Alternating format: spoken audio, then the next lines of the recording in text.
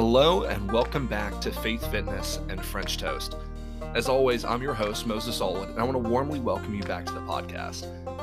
The purpose of this podcast is and always has been simple: to encourage, empower, and inspire athletes of all walks of life in their strength endeavors, faith walk, and of course, their best options for post-workout late night meals. This afternoon, I'm joined by David Ricks, a long-standing USAPL phenomena. David is now in his 60s. He's been competing in powerlifting for close to 4 decades. He has countless records, both on a national and world level, and he continues to exceed what the standard or the assumed standard would be for powerlifting at his age. David and I have such a good conversation. We're looking at a little bit over an hour here for this episode. And one of the elements that I really enjoy that we touch on, that I hope you'll also find insightful, is especially the discussion on when your alleged strength peak is. We've all heard for a long time that your strength peak is at 35, that you're going to peak during that phase when you're in the open division. The open division being from the moment you turn 24 all the way up through 35. David has proved that that's just not true. He's continued to get stronger decade after decade after decade past that 35-year mark. Now, is David the anomaly? Or is it possible that he's got some wisdom that we can all learn from to push ourselves just a little bit further? Well, I won't make you hold on too much longer to find out. I hope you enjoy this episode. So with that, sit back, relax, and let's dive in. David, what is going on, brother? Welcome to the show. Thank you for joining me. Well, I'm honored to be profiled and that you're considering the laundry list of folks you've already interviewed.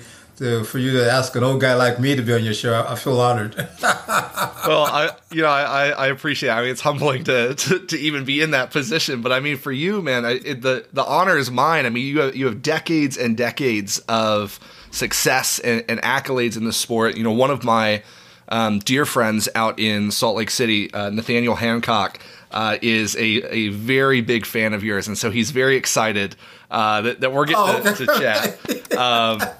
As he's a USAPL man, he's in his mid-40s now, and I know you're. I know him very well. Yes. Yeah, you're a big role model of his. So this is his shout out in this episode too. Okay, for sure. Well, David, for those that may not have as much exposure to you or to the sport in general, I wonder if you could kind of offer a little bit of an intro, just who you are, how you got started in the sport, and kind of the trajectory that's led to you to here and the success you've had. Sure. So give me a perspective. I'm a military veteran. I did 22 years in the Navy. I was an engineer in the Navy, and I was fortunate enough to go to the Naval Academy. That's how I started my lifting career. And with my educational background, I am a transportation civil engineer. And currently I work at Palm Beach County. I'm the county engineer responsible for about 3,500 lane miles, 1,200 intersections, and I lead a team of about 450 people. Wow. And have a capital budget about over $300 million over 5 years. And so it keeps you busy in terms of perspective, but it does keep you humble in terms of providing, public service. And that's why when I left the military after 20 years, I stayed in public service. And so this is where I'm currently at. I've been in for 5 years. This will be my last stop. But I think the key thing in terms of how I started my journey was at the Naval Academy. I went to a small, high school in Barberton, Ohio. A small city, about less than 10,000. But I wanted to go to college, and my dad gave me the opportunity to go to the Naval Academy. Didn't know anything about it, but I went to a summer program at the Naval Academy, and I really got keyed up about the engineering and education aspect. I said, Dad, that's where I want to go. Wasn't sure about making a career and all that stuff, but I definitely love the engineering. So when I went there, I thought I was going to graduate through my 4 or 5 years and call it a career, but I just kept having fun and doing the professional part of being an engineer. So I finished my Navy career as a Navy commander, 2005. And then I transitioned to the public sector, where I'm at now as the county engineer. And so lifting has been part of my wellness plan. So I never thought about that I'm a top level athlete, I'm going to do lifting forever. I just did it as a hobby. And I started at the Naval Academy. They had a little lifting club. And followed my senior year, and I qualified for the the Collegiate Nationals then. And it was Kutztown, Pennsylvania. I think I took third in 165. I was squatting barely over 500, pulling maybe 5, and benching maybe 300. And I thought that was okay. But when you in the military, you have to stay in shape. You always have fitness goals, and so I would always try to stay in shape and lift at a local gym there. But in my late 20s, I really got stationed in Hawaii, and I got affiliated with a local power gym, and about strength training, squatting, benching, deadlifting, and I got pretty good at it and hit some local meets. Did pretty good there, and then about 1988, I went to California and got better at it and started doing some USAPL, ADPA meets. And that's how I really started doing, really be competitive lifting, but really local meets. But after being the state champion for a couple of years, one of the guys said, Dave, if you didn't went to the ADFP National, you'd have probably you'd been one of the top guys. I said, oh, I never thought about that. And that started my journey. So I think 1988, that's when I went to my first ADFP National, took second, and I said, well, if I take second, if I work really hard, I could take first. Yeah. And so I worked a little harder, but I didn't. This was in I think Erie, Pennsylvania. My parents in Ohio, they had never saw me lift, and so I told my dad, "Hey, this is in the fall. That hey, I'm going to be lifting. Once you come out, so he drove it out, and I didn't cut the weight the right way, and starving myself. And so now it's the day of the weigh-in, and Martin Beavers was the top guy, and so he was the guy. And I said, well, I think I can beat him, and so. You at your weight, you put your opening weights, and he was opening pretty heavy in the high 5s or maybe 6s. He said, well, if he could open that heavy, I could open that heavy. Wrong answer. And so that was the first thing I didn't do, right? And then the meet was running behind schedule, but when it got to our weight class, I think late in the afternoon, they stuck to the schedule. So I didn't warm up fast enough, and that opening weight, you can tell when you take a weight off, and it feels like a ton of bricks. Mm-hmm. That's how I felt. Mm-hmm. So I didn't go deep enough, and then another second attempt, didn't go deep enough.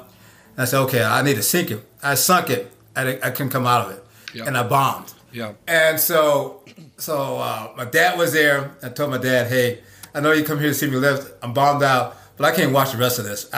I can't. So let's go to a movie, whatever. And I thought at that time that, man, this sport is not for me, and I said, maybe I'll just call it, I won't do this anymore competitively. But Dad said, well, why don't you give it a rest a little bit and think about what you did, and maybe you want to do it one more time. So I took some time off, about 4 or 5 weeks, and I thought about what I did and good things and bad things. And so I got back into it, and the following year I did very well. And I went to the military nationals, took first place, and that started my journey. So I was not, as I started my journey like this, I didn't think I was that good. I just think I just worked really hard. And until you measure yourself in terms of other competitors, you'll know how good you are. Yeah. Yeah. Wow. There's a lot in there. Yeah. I love all of that.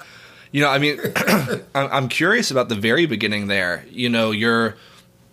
The story it sounds similar to is that of Danny Grigsby. That was his. When he's away and he's training, he's with the military, he's with the Marine Corps, he's stuck with the weights that the Army or the Marines have. And it's not necessarily your best it's your basic, just lift the weights. It's your only option. Yeah. Exactly. There's no kilo plates in there. There's no cambered bar. It's squat. So what was that? How did that style of just being like, hey, I'm just here to train, I'm here to get big, I'm here to just be strong and remain healthy. How did that shape some of your mindset even as you began to compete? Especially coming from a military background. I mean, there's a lot of discipline in there as you kind of continue. Well, when you, especially at your military bases, a lot of folks they're focused on just getting the work done. And you'll learn you'll pick up what people are doing that you didn't know anything about, and so it's an opportunity to learn from other people. But part about being in the military, we all got our regular jobs, and the fitness thing is just really to enhance your professionalism. And so you keep that proper perspective. So you're not there to kind of squatting 600 pounds in the gym, don't do anything if you can't go out on the flight line and take care of that piece of equipment, or if I can't go back in the office and take care of this major project. And so you use the fitness to kind of keep a proper balance, and then you try to be efficient as you can, because you can't spend hours and hours of time in the gym because you got other stuff you got to do. Yeah. And sometimes you're deployed, sometimes you got other things, and so you don't have a normal logical training block where everything is perfect. Like if you're at college and you just wake up in the morning and you only got 2 hours worth of classes, and basically you get trained for it. You have the flexibility to train all the time you want. But as you start your professional career, even in the military, you have those other balances, and so you got to figure out what is the proper balance that you need to have. And so the competition and training for an event helps you to kind of sharpen your goals, sharpen your mental effort, but you don't make that take a higher priority than you're taking care of your family, taking care of your professionalism. Because at the end of the day, there ain't no professional powerlifters making a whole lot of money. Okay, right. I mean, so winning a title, doing something is great, but if you're a doctor, whatever, and you're not taking care of your professionalism, it doesn't mean anything. And so as long as you keep that perspective, whatever happens, in a competition or as you're training, is really icing on the cake. And so what you try to do is make sure that you stay healthy, but you use that training process in terms of the consistency and the methodology in terms of how you train to help you focus your other aspects of your life. And you say, well, I want to have a goal. Well, if I'm going to do this, I got to wake up early in the morning. Earlier than anyone. Like 5. I get up at 4:30 in the morning. Work out for about an hour or so, and then come, then change my clothes, go to work, and like on Monday nights, I'll be at the gym working out right now. Yeah. And so it's a long day, but I have a goal in mind in terms of what I want to do. If my goal was to stay in shape, then I wouldn't do a twice a day training set. But if I'm training for an event and it's going to be 6 weeks out, then I said I'm locked and loaded. Here's my goal, and in order to do that, here are we call the measuring aspect of hitting that goal. Mm-hmm. Now, if you don't hit it, then you need to back off what your goal is, and so you got to keep everything in proper perspective. Yeah, no, that makes sense, and it kind of leads into my next question here, because there is kind of that conversation, especially now, as social media has taken over training, in the last 5 years. Oh, yes. It's become the Ronnie Coleman era of we're just in there at 3 a.m. training for 4 hours feels like it's now fallen way for photo shoots and right. performative lifting. But in that, there's also so much information. Like, there's just a myriad of information from everyone and anyone saying anything, really. And so right. one of the common things is this conversation on overtraining. Now, obviously, you have found a methodology that's worked for years and years and years. So I'm curious what your thoughts are on, overtraining, undertraining, how have you found your rhythm to create something that's sustainable, that's preventing you from getting injured for extended periods of time, and have allowed you to lift as long as you have and as successfully as you have as well? Well, and so I come from a unique perspective because I'm, I'm 63 years old. So. Yeah. And you're still out swatting me, man. It's fantastic. No. So, but if you told me, now how old are you right now? I'm turned 25 in March, so I'm just 24. Just went into the open. If you told me when I was your age, 25, that another 40 plus years you'd still be doing this, I said, you got to be smoking something. Right. I would never. Yeah. I'm serious. I think either that must be something you're talking about the Hulk or something on the Marvel comics, but not for regular natural, especially as a natural athlete. Yeah. And so you have to have perspective of setting simple goals don't over keep your goals pretty simple and don't over try to shoot yourself, because what that does translate to overtraining. And so when I started out, before I did the military nationals and doing local meets, my goal was just doing the local meets, and I wasn't worried about beating someone. I was just saying I train. Okay, the meets coming today. Let's see how well I can do, and I learned how to train to get to kind of stagger my training from overtraining, because initially when I started out the Naval Academy, I had a SEAL team guy. He was a guy who used to be the SEAL team, and his philosophy was go heavy, go often. And so we would squat heavy twice a week, bench heavy all the time. And so when you're starting out, when you're early 20, you can do that for a little while, but after a while your body said, that ain't gonna work. And so just because of my limitations, I went to a light day, heavy day squat. But I was squat heavy most of the time. And I was okay, but I wasn't really making major progress. And that's when I talked to someone, it was when I was in California, and he was a chiropractor, but he knew about periodization training and how to stagger your training and back off your squats to like about 75 to 70% to do more volume there. And I said, how could that work for you? And I told myself, well, what I'm doing now ain't working, so let me try this. And I tried it, and when I got to the end of my cycle, all of a sudden my numbers started moving up. And so that's been my basic philosophy in terms of training. But also, I have not been in the gym constantly for 40 plus years. I have taken off either some mild injuries or because of just work stuff. And so there have been times where I've taken off a year plus because of moving, because of the military and some other things. And then when I got back in the gym, I stopped back very simple and just worked the journey just on a basic level.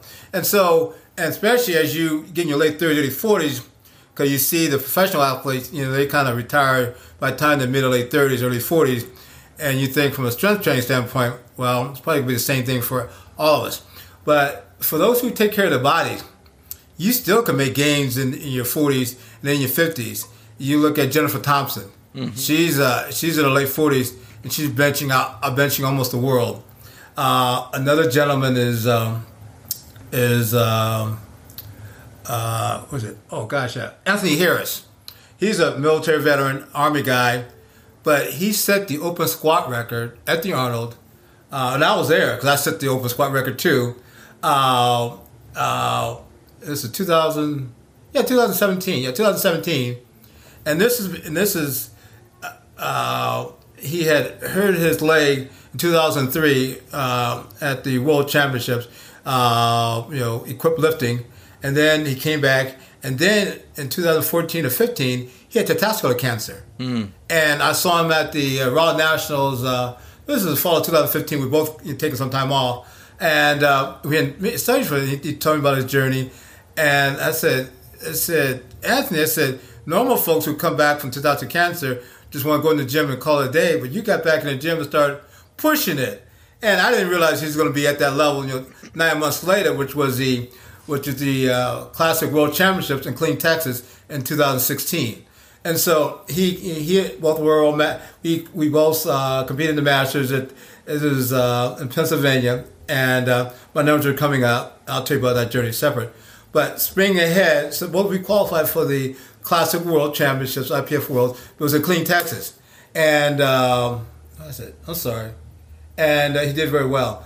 Not 2016. Then you spring a year later, which is the Arnold in 2017, on the Grand Prix stage, which is the big stage, and I had squatted the world record. I didn't know I was going to do it. Numbers kind of fell into place, and then right after that he squatted the world record, 870 pounds, and so mine's kind of exceptional being an old guy. His is more exceptional because he's come back from 2 major injuries, cancer now. Yeah. And squatting, and you look at that you look at it, you put the video from that tournament, it looked like it's, I don't know, like a warm-up, but I mean, it wasn't like it was a grinder like that's all he had in the bank. He smoked it. That was impressive.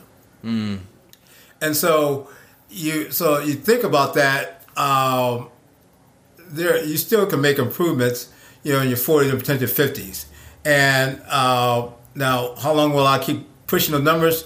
Well, I don't know. I think I'm right now. I'm way off. The roadmap. I'm way off the written page. So I'm not sure how long I'll be doing this at this high level. But you have to be very focused on your recovery, because I've tweaked my back here and there and some other things. So I've been very good on going to a good chiropractor. I started that in the late 80s, late 90s, going to a good chiropractor. So everywhere I've been, lived at or got stationed at, I found a good sports chiropractor. They're worth their weight in gold. The first one I went to was in California, and he was great. And he was a powerlifter. So I hurt my knee getting ready for a tournament. Jerry Molen, he's actually in Cincinnati now, but he was in California. And so I went to him and I said, hey, my knee hurts. He said, take your shoes off. I said, come on, doc, it's my knee. He said, yeah, Dave, you're an engineer. I don't tell you how to build bridges. Don't tell me how to be a chiropractor. I said, okay. And so I'm a sumo guy, and so he fell underneath my foot, the arch, and I felt a very sharp pain there. My arch had collapsed. I didn't realize it until he touched it. And he said, and I was wearing basically flat shoes. And he said, you got weak arches there. So he did some things. I worked on the knee and the arch. And I told you, he said, you need to wear some type of shoe that has some arch support. And within a week, I was able to go to the tournament, compete. I didn't do sumo. I actually did conventional. Still finished the tournament. And so ever since then, I always wore a shoe with an arch. Another time I got chiropractor. I was in Charleston, South Carolina, getting ready and I'd taken some time off and start working up again. I'd been about a year off and tried to train again. My body was I feel some tweaks in here and there, and I wasn't paying attention to it. And this was like 2 weeks out from tournament, ready to pull. I think about somewhere in 670, 680. As I started to pull, my left leg just basically lost all the strength. And so I dropped the weight, of course, fell backwards, and I felt a tingling went from my left hip to my toe. I said, well, that's not good. So I went to the local chiropractor there, another sports guy. He was also a powerlifter. He said, David, your hips out of alignment, which caused your sciatic nerve to get inflamed. That's what caused you to lose the strength in your left leg. So he said, so he did my hips thing, got it back in alignment, did some soft tissue work. So I was like about almost 10 days out from a tournament. He said, well, do I need to cancel the tournament because I don't think I can do anything? Well, you don't know yet. He said, do your mobility stretching, stay very, very light, and then see how it works. So I did that every day. And then so I flew out to the tournament. I think it was in Texas. And they had the day before there, I got there, and they had a massage there, worked on my back a little bit. Now it was the day of the tournament, and I did my mobility stretches. First time during the first 10 of the day since the incident, I didn't feel any sharp stiffness or pain. That area said, that's a positive indication. And so I did all 3 squats. Squats were good, and then the benches did pretty good. Now I get to the deadlift, and opened up real light. I think in the mid 500s, and I got that. Went to lower 6 and got that, and basically I had it once. So I had one more lift left. And normal folks would say, don't push it, just call it a day. I said, well, let's put the number on the bar that I injured myself. And I did, and I smoked it. And so ever since I always, when I get ready to really push myself, I will go to a chiropractor beginning of the serious training cycle and maybe 2 or 3 times in between before I do a major lift, because it makes a huge difference. And I also do the mobility stretching, the icy hot and stuff like that, and the Epsom salt. So, but yeah, that is huge.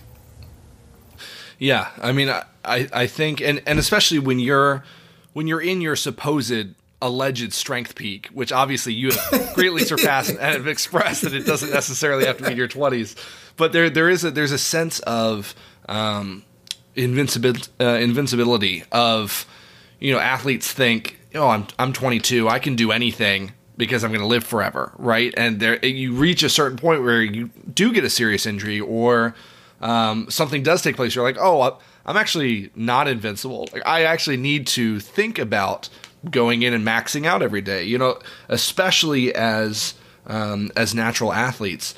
I even think on the enhanced side of things, I don't know if you saw Chad Penson literally this week, tears both of his quads on the squat. Good gracious.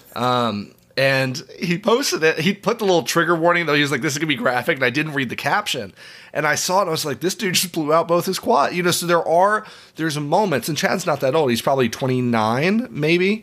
But nonetheless, there's a sense of invincibility in this competition style of maximum weight that, doing things like that, ensuring you're sleeping the right amount, ensuring that you are taking yourself seriously and you're taking your body seriously, you're meeting with a doctor, you're taking your recovery. It makes sense, but too many people don't, including myself. If I'm really being honest with myself, I probably don't recover as much as I should, But, with all of that, I'm also curious, what role did even lifters that were lifting before you play as far as instilling maybe that sports psychology or just even the motivation in you? Like, who are some of the people that you were able to look up to and were maybe just mentors in your life in general that pushed you to succeed and ensure that you could take things as seriously as you have? Well, and my journey is kind of unique because being in the military, I've been all over the place. So back in the day, you would, instead of Instagram, it was Powerlifting USA was a magazine. Yeah. And you wait a month to see if your name was in there. And you read about the training programs.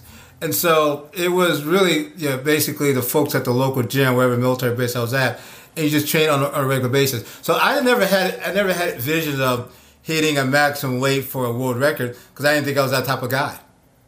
And so my goal was let's just kind of work a plan to get stronger and see where we're at the end of the cycle. So I never had the preconceived notions that, well, I've got to be at this level because I want to be the national champion or I want to hit a world record.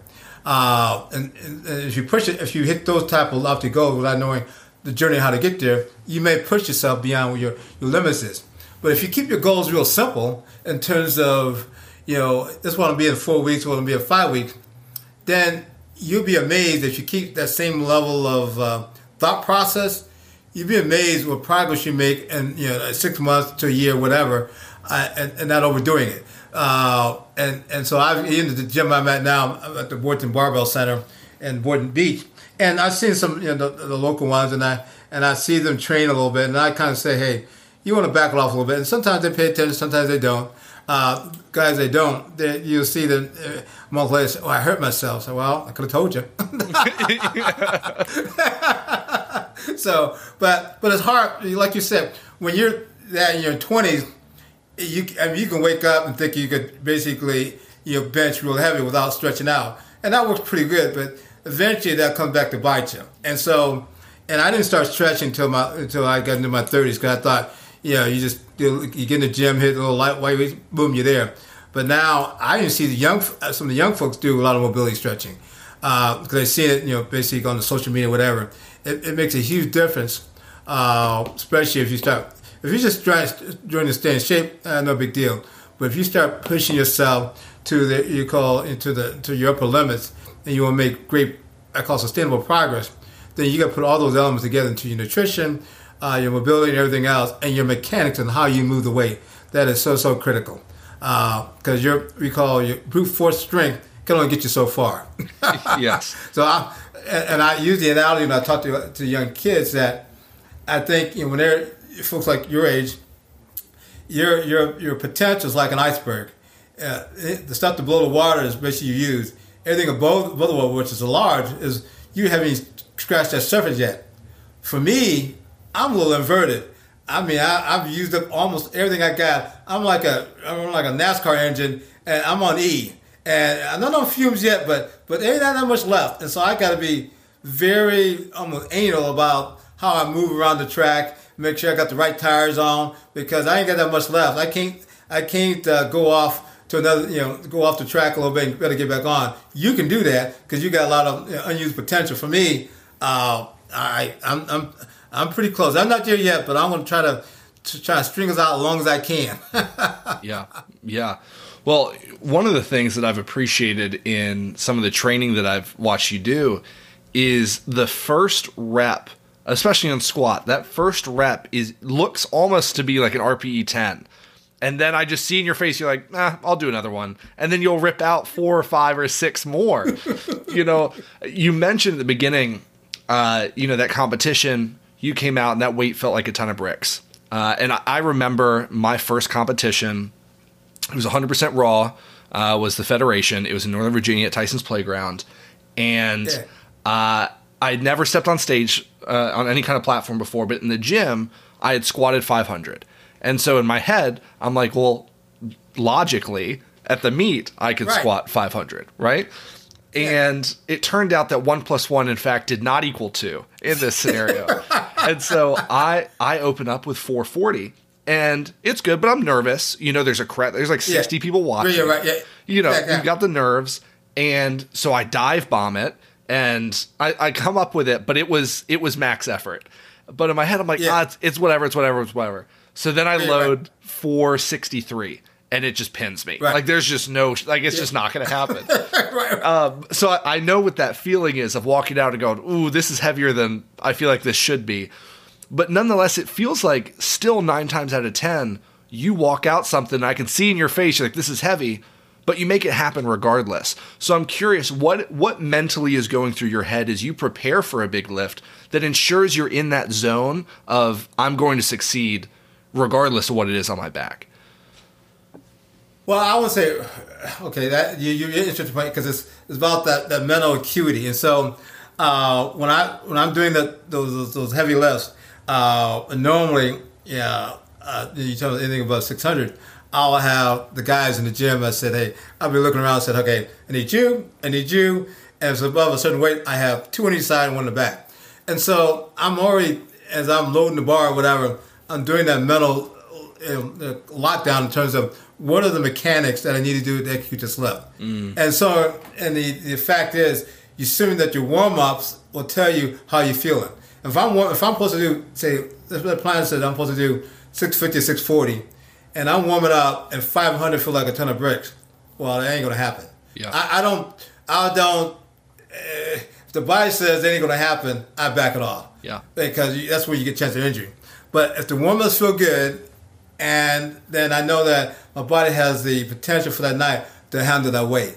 And so you gotta put all those factors into play. So as you that 400 or 400? What'd you open with? I opened with 440.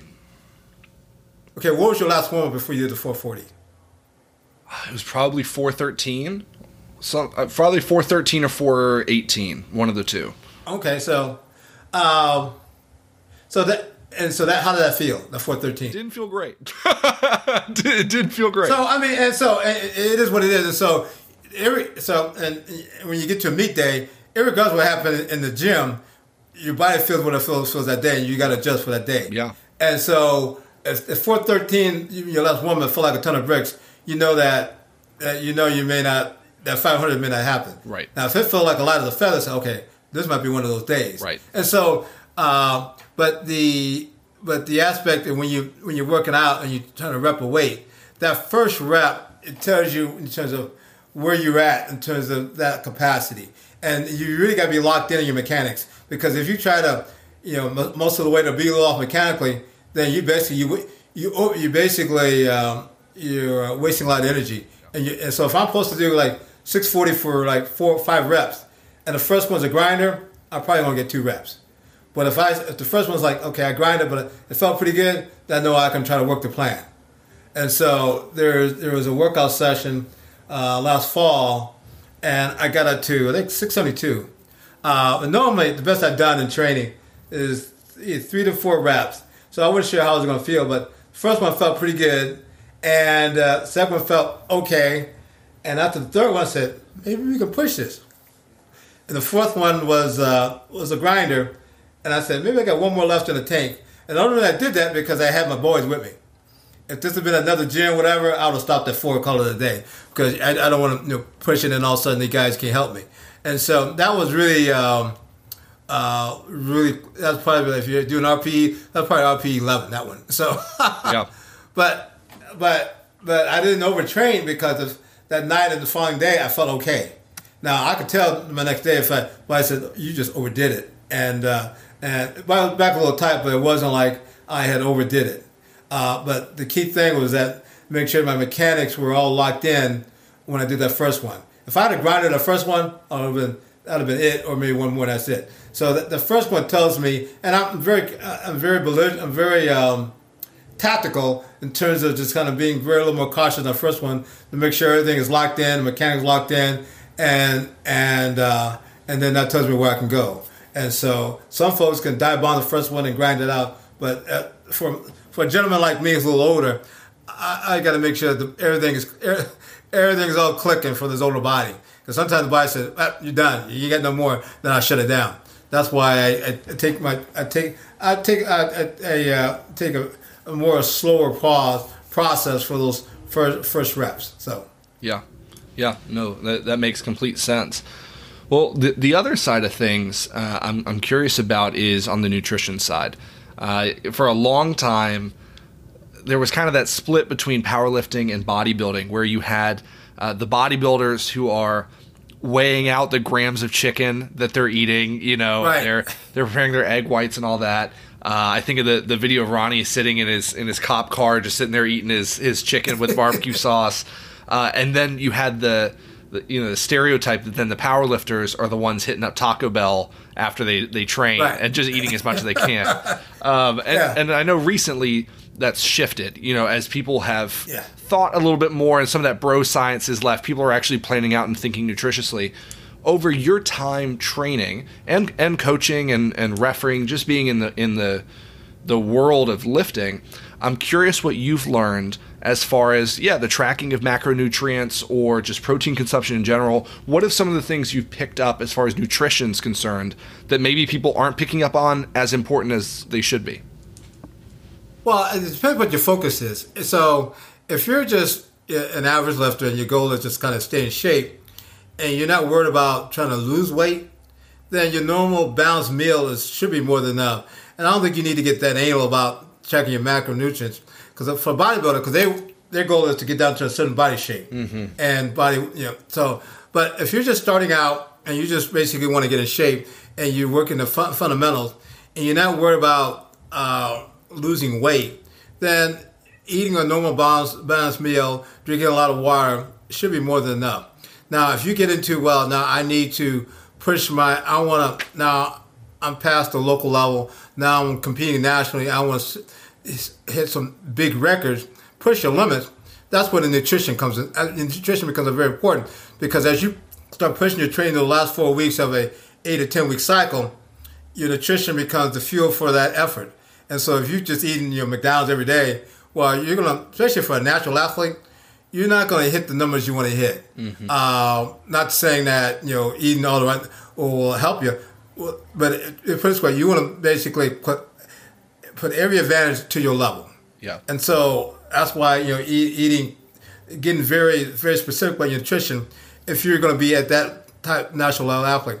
The other aspect is supplements, and so I'm big on supplements in terms of some people talk about whey protein shake before they work out. But I take a multivitamin, branched-chain aminos, B complex, all the B complex vitamins, all the C complex, turmeric for joint relief, glutamine for joint relief, omega-3 for the heart.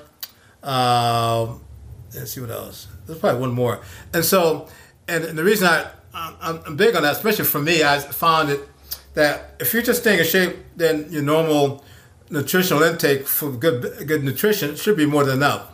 But if you start pushing yourself, then you're changing your engine from a regular just running around the town type of car engine. Hey, I want to run on the NASCAR circuit. Well, if you run on the NASCAR circuit, well, you're going to have some pretty good high performance fuel. And so your nutrition is going to play an important part of it. But there's other nutrients will help you push yourself to the ultimate level. And so, because if you want to get the free branched-chain aminos, it's going to be hard to get that to your nutritional side. As a natural athlete, it's just going to be hard if you want to push your performance. If you just want to stay in shape, your nutrition is more than enough. But if you want to push your performance, sustain that in terms of a good sustained training cycle, I would highly recommend getting some supplements. And so for me, it has really allowed me to sustain the level of lifting throughout my career. Now, if I'm off season or I'm not training, no, I don't take any supplements. But when I start my cycle, I make sure everything is stocked up and I start taking it on a regular basis. And so I think it's just you read a lot of literature about supplements, but I think that for a natural athlete, if you're performing at a high level, you're going to have to do that if you want to do that. Yeah, and you know that plays into another big question I've got, and that I know a lot of as social media has grown and as exposure and views and followers has become a real part of promotion for the sport. I feel like sponsorships, and I'm saying that in quotation marks for anyone that's not watching this on video, ambassadorships and sponsorships, right. And there's a plethora of them. So my question for you is this, and this is especially for the younger lifters that might be listening to this. Have you found in your time that sponsorships have a place in a lifter's competitive nature? Like, can they be beneficial? And what are advice for lifters that may be seeking that to kind of, weed out the chaff, as it were, from, the real wheat? Well, the two types of sponsors, there's the equipment sponsorship. And so that they're like, you want to get good equipment. If you get someone to sponsor you, that'd be great. A lot of times you get sponsored if you're at least a national level, local level lifter. But the supplements thing, that's where you really have to know what you're taking. And because not everybody who sells stuff is stuff that's certified if you got to get drug tested. And so you got to know what's in that stuff.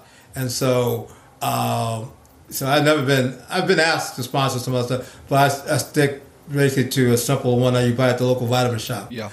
Because you got to know what you're taking. You got to know, especially if you're going to go into a drug tested environment. And so, because you're going to have supplements that have stuff in it that you didn't know, and all of a sudden you come up positive, then it's your fault. It's not the guy who provided it to you. And so, but equipment, that you got to have a good equipment. So getting good, knee sleeves or belt, whatever, that can create beneficial for a young lifter. But the supplements, you just got to be careful in terms of who's sponsoring you and what's in it. Now, if they've got other top level athletes that are taking it, they say vouch for it. Well, that's one thing. But if it's a local company that you have no knowledge of, I would hold back on that. Well, I think of I'm trying to remember what the name of it was. There was a supplement company that was pretty large that a few years ago I remember got busted for having DMAA in their supplements. And I'm trying to remember what I can literally picture the packaging because they used to create pre-workouts. And I think maybe at the Arnold in 2018, I was there with some of my friends, and they were giving out samples. And my buddy reads this thing. He's like, "Oh, can't take that." That's right. And I think it was 2 months later, these guys are in prison, because they're, jeez, yeah, So how when you look at the plethora of items, especially, I think of pre-workout as the number one that like everyone, even that is not competing, is taking. How do you determine what's a good product versus something that's just kind of filled with crap? Well, you got to go to your local. I go to the vitamin shop, and so I have some pretty good contacts there, and I don't take any stuff exotic. Yeah, mine's pretty basic. I take like a pre-workout. I take a whey protein, concrete creatine, which has been pre-tested, and they have their own manufacturer of this stuff, and it has a gold seal on it. And it's been certified, it's been drug tested. And so those are on the top of our product. The stuff that has, if you read the label, it has like an encyclopedia of all the stuff that's in it. You say, no, you want to stay from that stuff. And so I kind of keep it pretty basic. But there's pre-oxygen, I forgot what it's called. There's a couple of minor stuff that you can probably take, it's probably okay. But the stuff that, if you have to look through the label and it has, like an encyclopedia stuff, yeah, you want to stay away from that. And so, but yeah. Yeah. No, I hear you. Well, so a couple of the things that I think have made this podcast successful has been, this discussion of faith and then the discussion of food. I'll get to the food one last. I'm a big foodie. But, the thing that brought me into powerlifting, a little bit of my background, my father's a pastor. He was a Southern pastor. Oh, great. And now they live on the mission field in Dublin. And so I grew up, did middle school and high school overseas. And one of the things that I've greatly appreciated about powerlifting is it created a place for everyone, really from any walk of life, to feel welcomed, right? Anyone should be able to lift a barbell. I'm a big proponent of that. Just walk in, touch the weight, So one of the things I've enjoyed about this show has been hearing how all of these different lifters from various walks of life have found a home in the gym. And so my question for you, David, is, what role, if any, has your own personal faith or view of spirituality in general played into your training or played into just your perspective on the community as a whole? That's a very good question. I'm glad you had that reference of background. So I grew up, in Barberton, Ohio, and my parents both raised in a church, and I was raised in a church. And I met my wife at a church when I was in my senior year in college. And my wife's father, he's passed away, but he was a minister in church. And so church has always, and faith have been part of my framework in terms of how I live my life and keeping it very simple. But I always had a philosophy that you're here for a purpose to help other people. And so, the lifting is great in terms of people you meet, but it's all about helping other people and hearing their journey and being the other side of the process of helping other people. And so I do that, besides, the gym, whatever, but also, in my every day, what I do in my work in terms of working for the county, we work, I'm the county engineer and handles the transportation network, but I'm involved with a lot of different things in terms of helping schools, helping with social needs, some other departments. That it's a great opportunity to kind of to help to be that connecting point. So like during the COVID, the county didn't stop, and so we had giveaways in terms of food and some other things to these families in need because the schools were closed. And so I was out there on the front lines and handing out the giveaway baskets and everything else. And so when school started up, they had school supplies give out and out there. And I try to lead by example and help, because other members of my team do the same thing because I see other people like myself out there helping other people.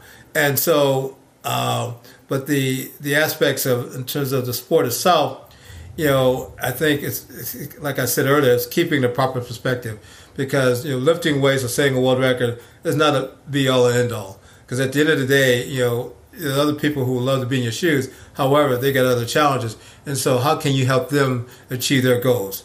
And so, like when I went to the Masters in Canada, it was doing the event was great, but hearing other people's stories in terms of how they got to the point of being on that stage, I mean, it was just your heart just breaks into the people's journey, and so you celebrate their aspect of getting there. There's one lady, she's on the U.S. Virgin Island team. I think her last name is Moon, and so she went to the World Championship last year. First time I met her, and she's from I think Washington State, but she had she went through a bit of divorce and had some really got beat up a little bit, and she got in the gym to help her wellness, and actually at the point now she actually went to an international meet and competed. And I said, your journey is amazing in terms of, and she's in the early 70s. And so you figure someone at that age, being a female, that would just sit back in a home and don't want to do anything. But she decided to get out and change basically her mental attitude. And weightlifting, powerlifting became her advocate to change her aspect. And so when you see about people like that, it makes you humble. It's like, that when you have challenges in your own life, you say, well, mine is nothing compared to these other people. It's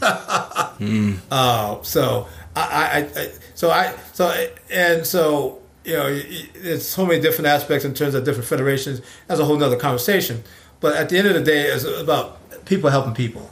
And so, and as an individual person, what can you do along that journey? Yeah, you want to you want to work your journey because you want to help keep yourself accountable, and so you got to have goals for yourself.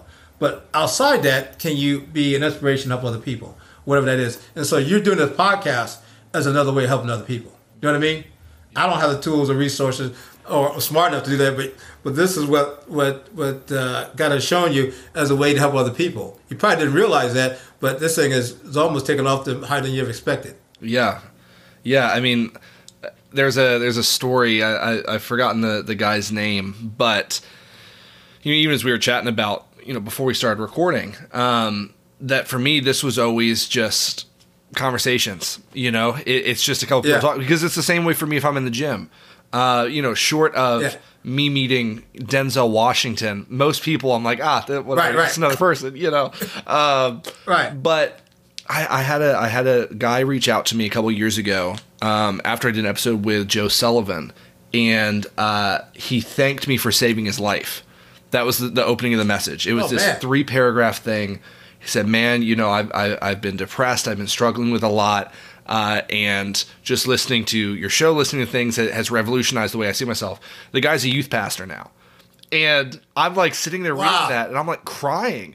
I'm like, this isn't what I like. Yeah. This isn't even what I was thinking about when I created a show. I just wanted people to be able to hear something on their way to work, and you never realize the impact that something as simple as doing something you love has on people you've never interacted with. I've never met the guy before. He's somewhere in Columbus, Right, yeah. That it is, I think, the good that you put into the world, the good that you allow to come out of you, I mean, it radiates past your immediate connections. That butterfly effect, it's remarkable. It's humbling.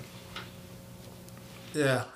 Yeah, it's remarkable. I have to tell you this other story. So I went to the Open World Championships in South Africa, which was an amazing experience for an old guy. And I thought I'd be hanging around and I'd do some lifting. But everybody just came up to me, just wanted to take a picture. It was amazing. But I met this lady from Belize, and she was coaching this younger lifter. And we just met her. And I helped her out a little bit and did some FaceTime with her and her team, whatever. And he did okay, and I ended coaching with her because he was almost bombed out in the squat. And so now, it's a couple months later, now it's the Master World Championship. She was going to be there. And she couldn't, her coach couldn't be there because of the passport, whatever. And the coach said, "Why don't you reach out to Mr. Rigg?" And so she reached out to me. I said, "Yeah, sure, what up?" And so she's 52 kilograms. She's a Master 2. And so we get there, and I went over her goals, whatever, and because she did a North American tournament a couple months before, and she didn't do it. She did okay, that much. And so we came with a game plan. And so now it's and this meet day was kind of unique because I squatted. My flat was that morning. Her flat was right after that. And first she says, "Mr. Rigg, are you gonna be okay? Because you gonna finish it?" No, this is not my first tournament. I've been there, done that. And so we got her started. And so she's got her first 2 squats, missed her third squat. No, she missed her first squat on technicality, but she had the strength. She came back, got that second, and got her third, good. And then she got her first 2 bench. Third bench a little beyond her, and she only got 2 benches, but because of her body weight, she got a third place medal in the bench press. So now it's the deadlift, and she opened up pretty good. And her second deadlift, she was like out of gas. She says, "Mr. Riggs, I think I ain't got nothing left." I think it was 125. I think it was 120 kilos, and I was going to just put 2.5 kilos to call it a day. And then I looked on the chart. There was somebody else from Canada who was going to lift 125 kilos and the same weight class, but because she was a lighter lifter, the other lady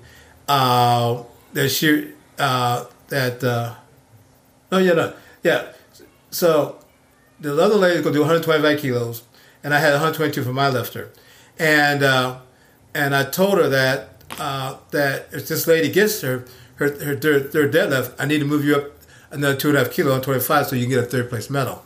And so I was at the judges table, and the lady from Canada actually got 125, which means that she needed to do 125 if she wanted to get the third place medal, because my lifter was a lot of body weight.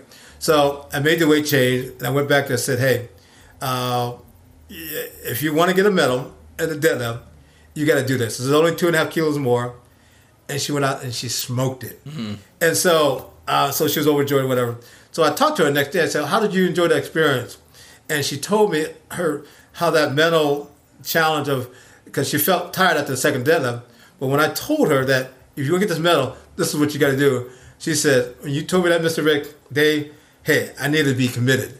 And I was on cloud nine when she told me that. Mm-hmm. It was just... Yeah, I hear that. You know, that having people in your corner that believe in you is 100% a necessity. I had a very dear friend, his name was Duncan, in college, who has gone on to be a fantastic lifter. He's now a strength coach at Clemson. And wow, at my first USAPL meet, I did one of Saber's meets in Virginia. And It was a novice open, and it was to qualify for collegiate nationals. And I would have made it if I'd pulled my second deadlift. I slipped, and I stumbled back, and so I had to drop the weight. When I got up top, I got off balance, and so I needed to pull this final pull. But also, if I wanted to take second, I had to make this third lift, and it was more than I had pulled in maybe a year. I think it was 523 that I had to take, and I'm sitting there. Oh, gracious. And Duncan comes up to me, stocky dude's 5'9", he's built same body weight as I am, and on the side of the stage just slaps me as hard as he can across the face, and he goes, "Do what you came here to do." Yeah. And I was like, okay. So I run out there, and we've got half of Liberty Powerlifting is over to the side, and they're all cheering me on, and I make the pull. It's an absolute grind, but I make the pull. I qualify for nationals, and I just going over to the other side and seeing people who genuinely wanted to see me succeed went so far in pushing me past where if it had just been me, maybe I wouldn't have made that lift. Oh yeah, exactly. And it sounds like it was the same thing for that young lady of having someone in her corner that believed in her to push her past when she was like, no, I think I'm done. Yeah, it's amazing. Yeah. Yeah. Yeah, it is. Yeah, so when you see that mental transformation, is like, wow, it's so magical. It's like it is. It's a switch. It's literally watching a light switch turn on. Yeah. And you're like, oh, there you are. There she is. It's like, you ever see... But that mental switch translates in terms of that mental toughness. It carries on to the other aspects of your life. You know what I mean? Yeah. Yeah, absolutely. Did you ever see Robin Williams' old movie Hook when he plays Peter Pan?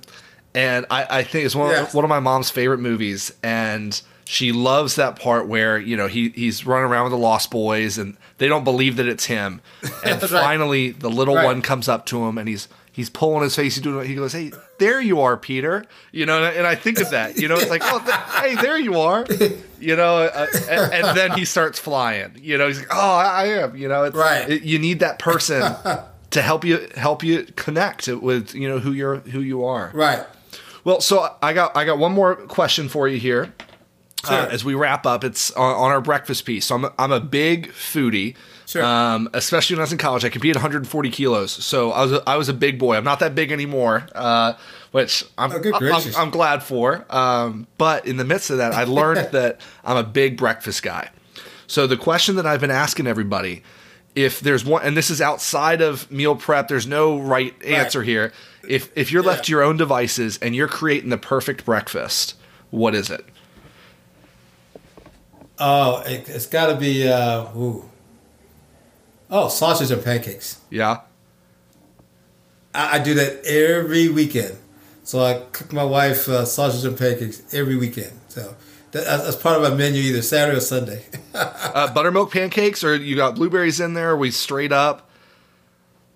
No, we're straight up. Instant. I like to keep it simple. Yeah. But actually, my homemade pancakes taste better. I can't eat pancakes anywhere else because they seem like they make them too thick. Yeah. And so I like mine just a little thin, a little crusty on the edges, and you heat it up right, and then regular sausage to go with that. I mean, I can go to town with that. But when I eat out, it's normally just an omelet. But if I'm at home, yeah, some sausage and pancakes, I'm good. Yeah, I hear you. It's funny you mentioned pancakes. It's a coincidence. I currently have, so my grandfather specialized in very few dishes, and one of his was his pancakes. And so a couple years ago, when he passed away, one of the things they wanted everyone in the family to have was his pancake recipe. So I actually Get out of here! Are you serious? Yeah. So wow. So I actually have a little container of some pre-batched pancake mix. But I also was given That's the family awesome. recipe, so I know the importance of making sure you have your own pancake recipe. It's important. Oh no, it's like God said. Yeah, yeah. Oh my gosh, absolutely. Well, David. Last thing I got for you.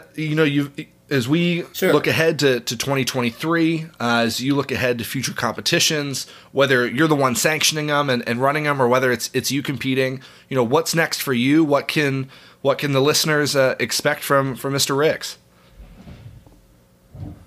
Well, I'm scheduled to go to the U.S. Virgin Islands Nationals. I'm going to be there as a coach. I'm going to coach like 1 or 2 people there and see how that goes. But I'm not going to be lifting because I've got some nagging injuries, so I'm going to let the body rest and recover. But I'd like to potentially do another international meet, either the Classic Open, if I can make that team, or the North American Powerlifting Championships. I think it's in Cayman Islands. So either one of the 2 meets as last international meet, and see how that goes. But yeah, I did the tournament last October, and I did very well. And then as I got back in the gym in October, I felt some minor injuries here and there, and they all come back. But as I start adding, putting weight on the bar, the body says, "Nah, you're not ready yet." So you got to listen to your body. So I'm into my off-season mode, do a lot more recovery stuff, and just really work on some support exercises to strengthen up those support muscles, and then I'll ramp it back up when the time is right. But so far, nothing is broken. But as a mature lifter, you kind of take your time to make sure that the body's right, and so and I'll see how it goes. But if my body's in shape, I won't try to push it up for one more level. What those numbers are going to be, I'm not sure. But if everything is healthy, I would like to be able to do that. So we'll see. That's fantastic. That's fantastic. Well, folks, this has just been a great conversation with David Ricks. You can, of course, find him on Instagram and follow along as he continues to compete and be a powerhouse in this sport. You can find me, of course, and the podcast on Instagram as well. You're more than welcome if you're listening to this and you want to watch us. You're more than welcome to check us out on YouTube as well, as I continue to learn how to use more technology as a Gen Z person. But folks, we will catch you next week with Fernando Arias and Dom Sino. Well, folks, just such a great conversation with David Ricks. You're more than welcome to find him on Instagram and follow along with just what his competitions are upcoming as he continues to host good meets, offer strength seminars, and more. There's definitely a lot exciting coming up for him. Hey, if you've made it this far, and I appreciate you immensely if you did, I want to address something. I'm not really going to announce this on social media because I don't want to join the influx of everything else. But some of you may know I am a state ref for USA Powerlifting. And in the midst of a little bit of the shit show that we're dealing with the U.S. Powerlifting Association, with USPA, I just want to go ahead and address it as a smaller platform, but nonetheless a voice in the community just for a moment. My thoughts on all of this. Look, much wiser and much smarter men and women have come before me to address things I wouldn't have the slightest idea of how to address. I know that I have greatly enjoyed the last few years of hosting guests, but I also know that the guests that I host haven't all been the best role models in the sport for how to act and how to move forward with the sport as a whole. I just want to make a statement as the creator. I don't condone any personal actions of anyone I've had on the show. The show itself was always an opportunity for people to have a platform to share their story. But should it come to light that a guest that I have story may not be entirely true, or if it's found out that they have been taking advantage or behaving in a predatory manner towards other athletes, please let me. And if I don't already know that, please let me know, and I'll take the appropriate action and take that episode down, because I don't want guests who are predators to have a platform to speak. And as someone who prides himself on creating good content that's meaningful for you guys, I also want to stand firm and push this sport in the right direction. So don't want to bring the temperature down at all, but just a quick thought. Always grateful for your support as a listener or as a viewer. Ever more grateful that you are making this possible. So you're more than welcome to follow along on Instagram, YouTube, Spotify, iTunes, anywhere else you want to check out the podcast. And with that, we will see you next week.